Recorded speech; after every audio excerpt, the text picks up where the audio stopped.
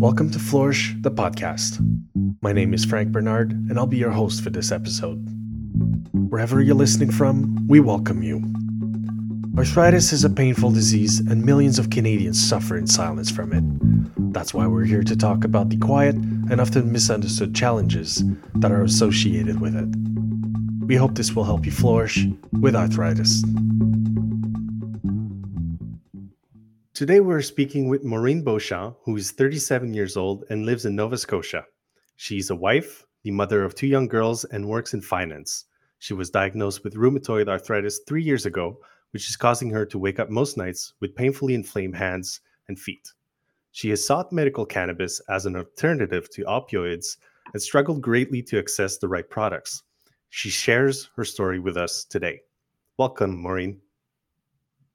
Hi. Our second guest was raised in Gimli, Manitoba, and is a proud member of the Pimicikamak First Nation in Cross Lake. Dr. Shelley Turner is a trailblazer in the medical cannabis community, specializing in cannabinoid therapies for addictions, sleep and mood disorders, and chronic pain. Committed to serving underserved population, she's a harm and pharma reductionist and is a leading clinical participant in McMaster University's database for cannabis consumption and study. Dr. Turner, welcome to Flourish, the podcast. Thank you.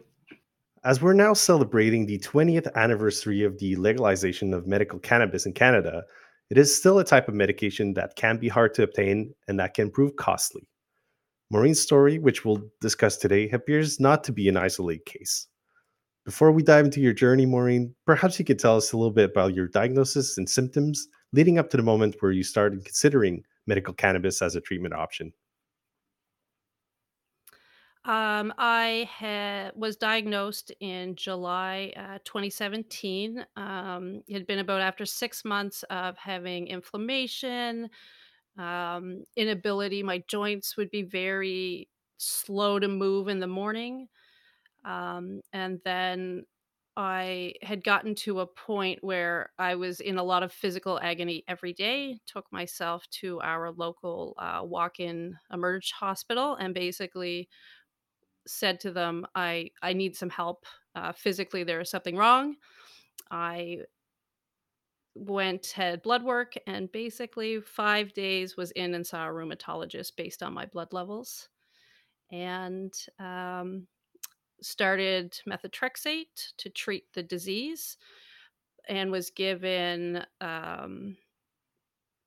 through for pain management was given naproxen and a couple other, I can't quite remember. I wasn't given opioids right away, but they said if this doesn't work or if the pain becomes too much, that would be an option. I am fortunate I have a great relationship with my MD, and I said to her, I mean, at that point I was 35. I had 2 young children, and I said, I have a long life ahead, and I don't know if starting treatment course of opioids at my age is the best thing for long-term pain management, my body, just any of it. I said, if there's any alternative, I would like to explore that. And so I'm fortunate she was supportive. She was honest. She's like, I don't have the knowledge, but let's refer you to one of the cannabis clinics here in Halifax and see what they can do for you. So that's kind of where I entered the world. We do have a pain management clinic. We've got a few here. The problem is the wait list because it treats all patients for pain. And we have a fairly aged population here in Nova Scotia. So I would be lower down the list in terms. So it could be 2-3 years before I was able to see someone at Right. the pain clinic. So I went to a private cannabis clinic. And since legalization here in Nova Scotia, there's only one pain clinic in Halifax. So that's where I went. And so I guess, for you, the reason why it made so much sense was as an alternative to opioids, right? I had gone through, I mean, I've had broken bones in the past. I've delivered 2 children, so I've had post-op recovery of opioids, and even after a delivery, it's incredibly difficult. I found, it was just something I couldn't imagine being able to control pain, but be able to manage my day, At that point, I was working in a different industry. I had to drive motor vehicles every day, so I wouldn't be able to consume opioids and continue with my job. I've got 2 children, so, taking copious amounts of opioids to also be able to be a mom and be attentive was just didn't seem like it's just not something I wanted to do. So, I've Yeah. Yeah, no, that makes perfect sense. And so obviously you maybe had a bit of a, past experience with cannabis before consulting, but were there any myths and misconceptions you had in mind before, thinking about that as an alternative? Not really. I'd had enough knowledge understanding that CBD is an intoxicant. I'd be able to continue on, for the most, not having it inhibit most of my day. I guess my misconception, which I discovered, was my experience that it's not, I expected it to be much more medical driven. So the serious conversation we had about my methotrexate, my expectation was it would be more medically driven versus what I experienced. It just wasn't what I'd expected. Like you'd said, 20 years in the medical, this has been legal. I just expected a certain elevation in terms of the medical approach to my disease versus What actually played out?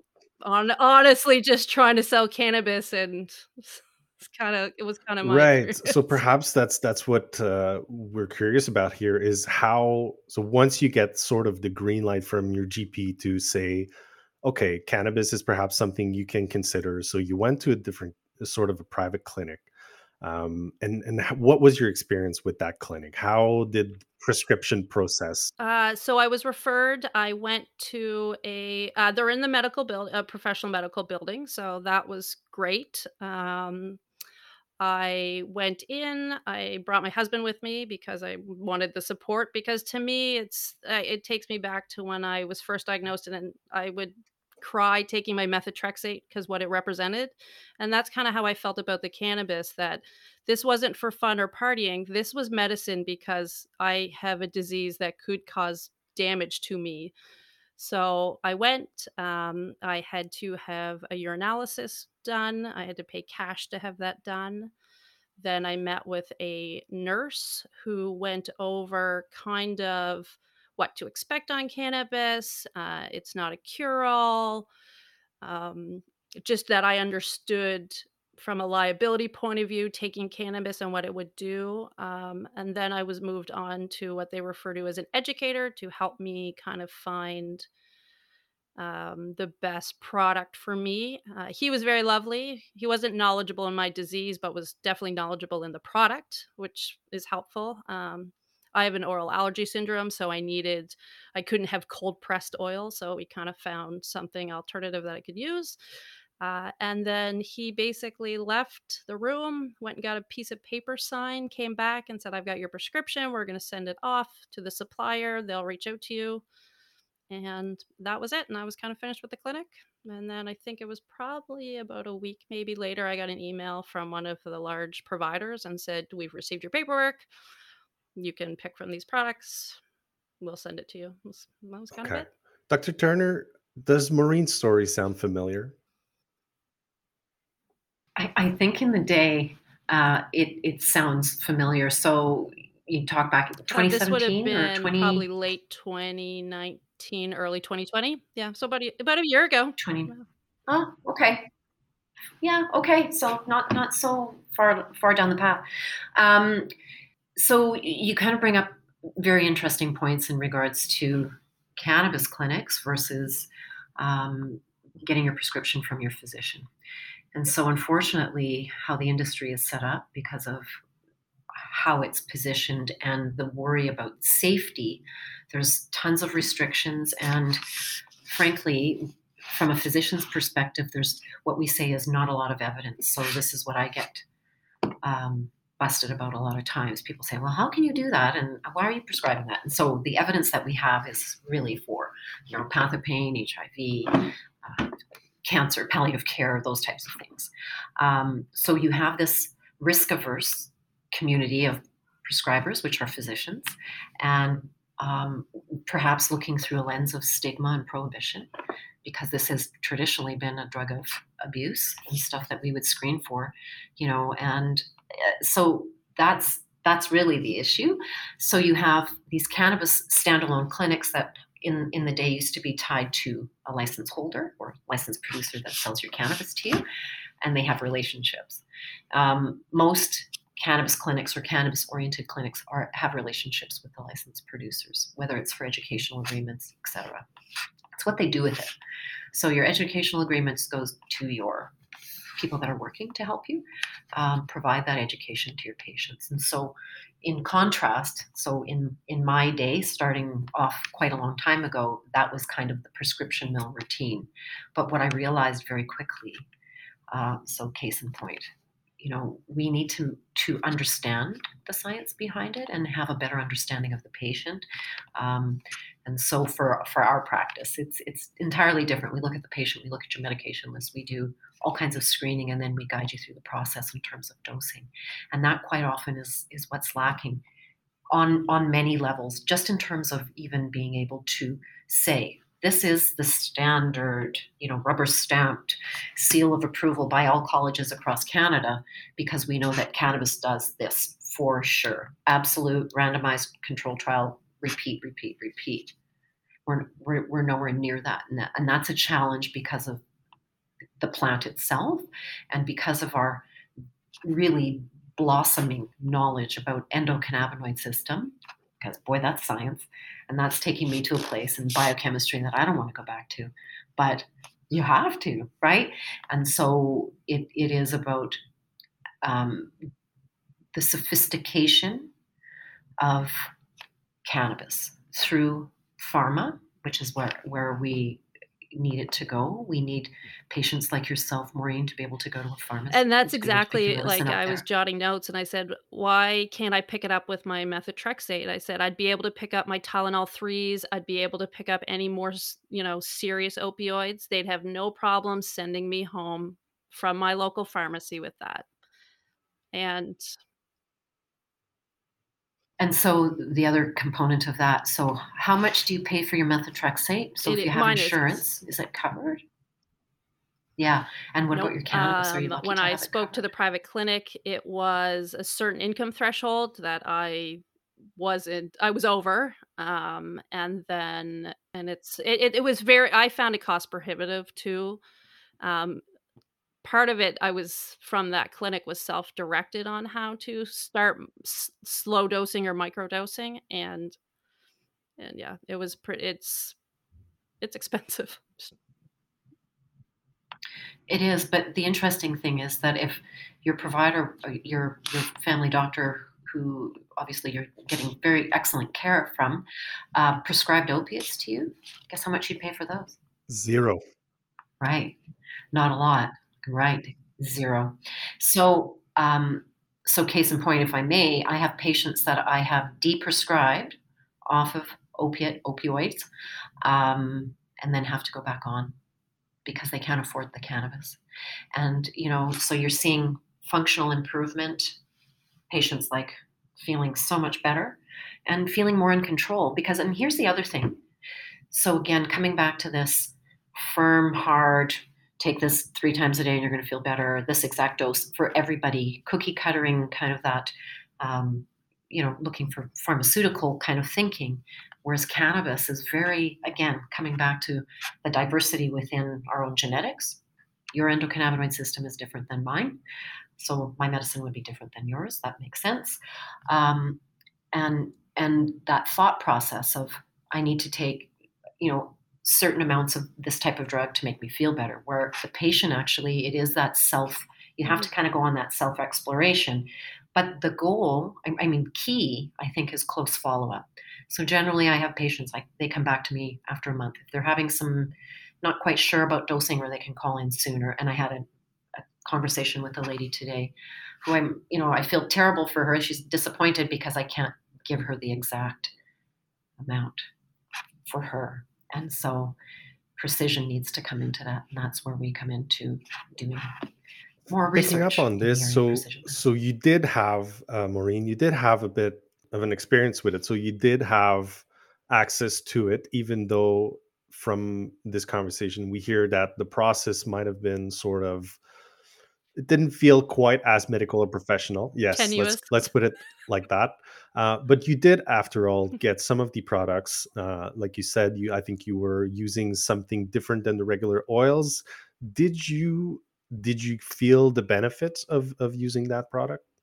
The guidance was given to me that you'll start to notice a difference slowly. I had taken it probably about a month, and had built up to probably what my dosage would probably be. They were honest with me. They said it'd probably be 6 to 8 weeks, maybe, until you start seeing some effect. I said, okay. And then I ran into, because I was only given access to one provider, supply issue became an issue. I couldn't get the product I wanted.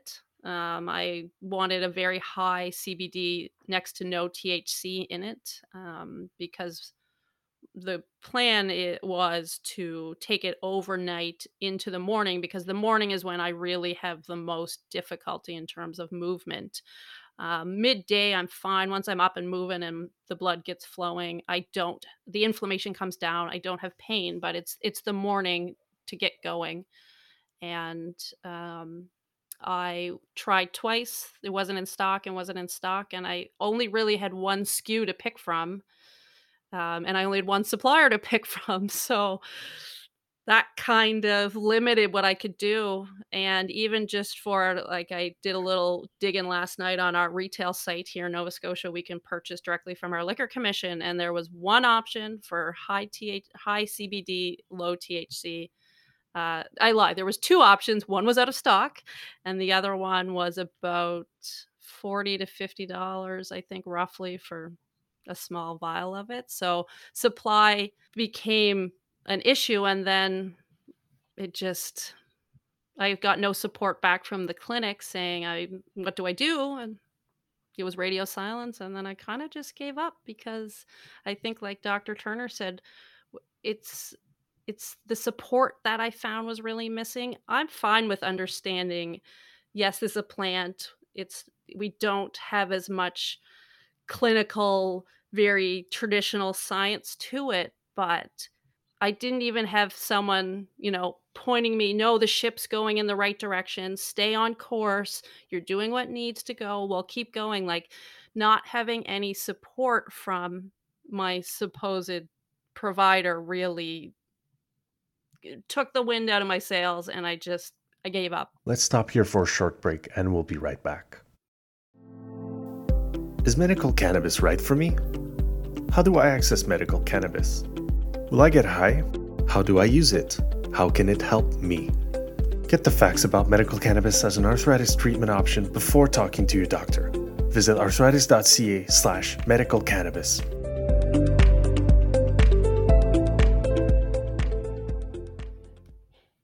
And we are back with Dr. Turner and Maureen Beauchamp talking about medical cannabis and the hurdles to accessibilities and the sometimes undesired process of getting a prescription that can be troublesome, that can be tricky.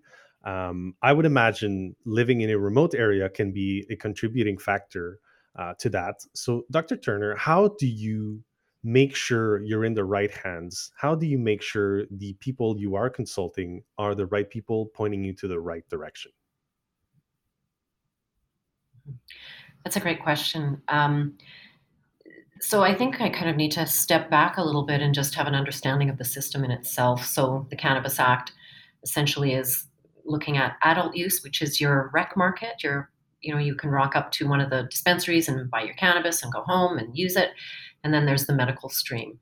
And so coming back to that recreational piece, as you can say, you can just walk up and buy. But with the medical piece, you have to access a physician or a healthcare provider like a nurse practitioner. And quite often, every province has their regulatory body that manages physicians. So the College of Physicians and Surgeons, where I practice in Ontario and in Manitoba, and they have their own rules as it relates to medical cannabis. So some provinces are very strict as to how medical cannabis is provided.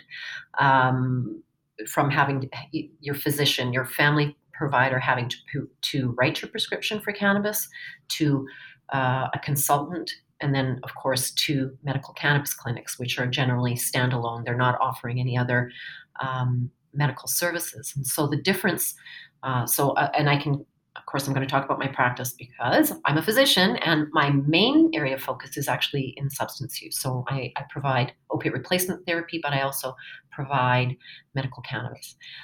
To come and see me at my clinic, you have to have an active provincial healthcare card. And then you book an appointment with me. And if I ever ask you for money, it's either for bus fare or coffee, but I'm not going to ask you to pay me for my services because it is covered by the province. So in all colleges, I believe, there is rules around accepting money for a prescription. And so that is illegal. We're not allowed to ask patients for, okay, you're coming in, you want a medical cannabis prescription, it's going to cost you $100. We're not allowed to do that. And so generally that's standalone. If you are a medical patient and you're looking for access to medical cannabis, if you have a family physician that's willing to write a prescription, they're few and far between because, again, you're self-selecting to that area of practice. Not everybody is seeking medical cannabis education, but I think it's because, again, coming back to the research and people needing guidelines. Dr. Shelley, what Mhm. isn't it? It seems almost double limiting because both rural, I mean, here in Nova Scotia, the doctor shortage. So having to go to your family physician what happens if you don't have a family physician? Like, if you have to use a walk-in clinic as your primary caregiver for health, it seems so like you've got so many roadblocks to something that should be readily accessible and for 20 years And I has would been even go eligible. further and say, even if you have access to a physician, your GP might not be versed, might not be comfortable to prescribe. And I can give you an example. So I have many people that walk in and say, I've asked my physician for a prescription, and they were marched out on their ear, don't come back. But here's your opioid prescription. Well, I mean, it's what people know, right? This Yeah. is what we're used to prescribing, and there's a lot of pressure on that because to deprescribe, and what you're doing is you're seeing a safe supply of drugs that has been prescribed into the community, and that's a whole other story that I could get into, but I'm not going to do that for these purposes today. But people need access. So ideally, in our utopia of cannabis world, Maureen, you as a patient, me as a physician, I would like you to come to see me as a patient, and you could see me right across Canada. Wouldn't it be amazing if we had national licensing right across? Because then you could access me. You still can. So coming back to access, if your family physician wants to refer interprovincially and you have a physician that is on a provincial telemedicine platform that is provided, your physician could refer interprovincially. That's really good to know. It is good to know. And it's also an interesting thing to understand interprovincially, or your provincial college, what their take is on virtual medicine. Mm-hmm. So there's all of these college regulations that bind us, and nobody wants a letter from their college. Why are you doing this? So it's very challenging to practice in this space. And so you don't have a lot of providers wanting to do that because, frankly, it's rough.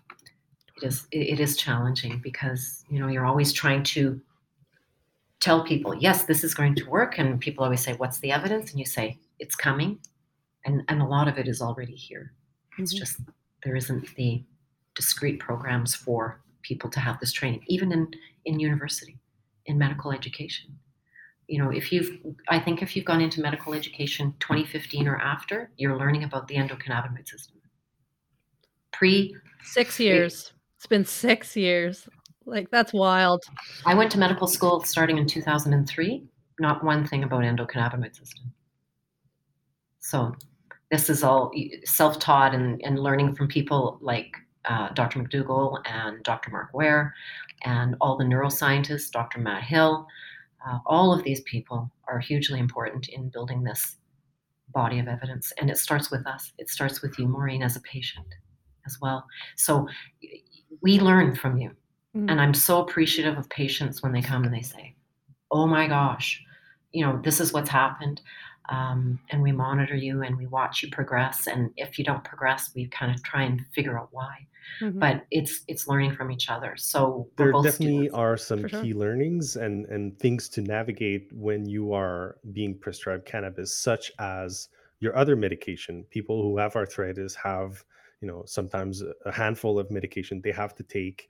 Um, how do you make sure that there's no interference? How does the system make sure that these patients are taken care of?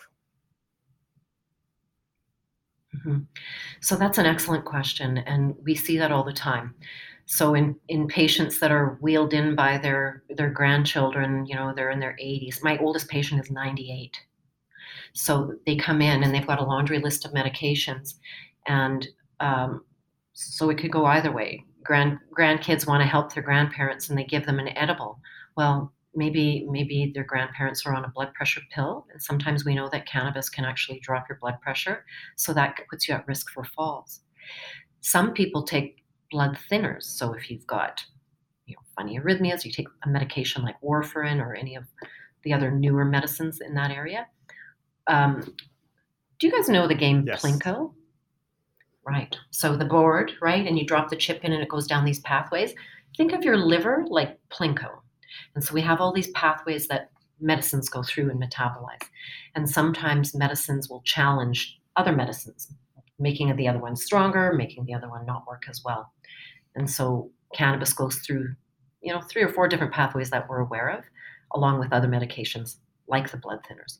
So things like that, it doesn't negate that patient or make them not able to have cannabis as a drug, but it means that you have to monitor them closely. So those are some of the things. What generally happens is that laundry list of medications, I take my blue pen and I write little dots beside those things and I say, these are the things that I think we can deprescribe or really get rid of. And so that is the difference between, having going to a cannabis clinic, which I think, is important maybe in some communities where there are physicians that are risk averse to writing those prescriptions. But I think as more evidence comes, I think you'll see more and more people incorporating this into their practice. And that's always my wish. I don't want to be the, one of 50 doctors out in Canada that are prescribing cannabis. I totally want to make sure that people are coming up behind me to care for these patients that are going to need the help. Mhm. In 2021, is there still a stigma or a perception regarding, social acceptance and so on, either from family, friends, work? Is that still a thing, Maureen? Were you experiencing some of that? Definitely. I worked when I was diagnosed and started this journey, I worked for an American company. Obviously I worked here in Canada, but my colleagues in the US were randomly drug tested as part of their employment contract. Obviously it's not legal in my province or my country, but it really had a trickle down attitude towards cannabis, and it had a heavy drinking culture, but as soon as cannabis was introduced recreationally, you wore a black mark. So, even when I had decided to go down a medical road, which is perfectly legal, both medically and recreationally in my province, it was something I actually kept secret from my coworkers because I did not want career ramifications because I went down a certain road for my health. So fortunately now I have a different employer and I work for with 3 women and it's all in Atlantic Canada, so the attitude's definitely more improved and they're open to understanding why I'm going down this road. Whether they, support it personally or not, I've not had any backlash or any feelings at all that, anything's in jeopardy because I've chosen to look after Hmm. my health. Yeah, I think, at the Arthritis Society, what the messaging is and should be clear is that, it's a medicine. It should be available. It's a medicine. People need it to feel better and to improve their health conditions. So it's hard to see sometimes that some employers don't feel the same way and treat this differently, even though it's been 20 years. It should be accessible, it should be affordable, and it should be accessible under the right healthcare practitioner supervision. Is there anything else we can do, Dr. Turner, to change that perception that it's still sort of an alleyway drug and not an actual medication? Mm-hmm. Uh, and I'm so sorry that happened to you, Maureen, but you're not alone. And so changing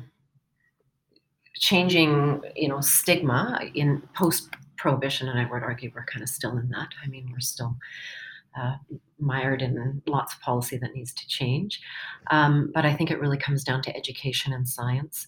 I think moving research funding forward. So our friends here at the Arthritis Society are very good at supporting research. And I bug them a little bit about, hey, why don't you come and work with us over here? But I think that and then providing that body of evidence to talk about a pedagogical tool to educate physicians, right? How are we going to do this? And so I think it is really about the art and the science of medicine, and that's where this plant fits very nicely in, and we just have to be more creative in how we educate around this. I find it interesting, and it just aside that with the previous company, and it's under my medical plan, acupuncture wasn't covered. Yes, we don't have direct science, there's not the case studies, but like 3,000 years of anecdotal evidence that acupuncture, it helped me wonders the first 6 months of my diagnosis. And I find it's the same thing. It's the attitude towards it, because we don't have such traditional cut, dry, black and white scientific data about it. It's just written off. Like, it's just not supported at all. And I find that, how are we ever going to get to that support if we don't take the chance to follow down those roads? So you talk about what we're doing is evidence informed. I have 8,500 patients. I have that much evidence in there that says I'm still here doing this work. I'm on my 6th set of dentures because I've had my teeth kicked out a bunch of times. But no, kidding. All kidding aside, it's challenging, right? It's challenging. So you're always kind of having to kind of fight for what you believe in. And it's really the patients that drive me, because they tell me. They're going to tell me if this is working, and they're going to come back and they're going to continue using it. Mm-hmm. And so our job as people that are providing that care is to collect as much evidence as that patient will give me.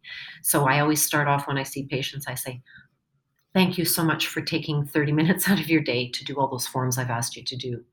But it's important to hear your voice, and it's important to track what we're doing. So quantitative, qualitative data is hugely important. So I can trace patients back from their first initial cannabis prescription all the way through their journey. And it's fascinating to see it.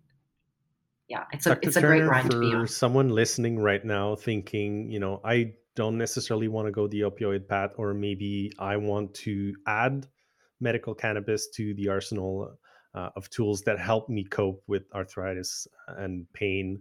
What's the first step, and what should they be thinking about doing now?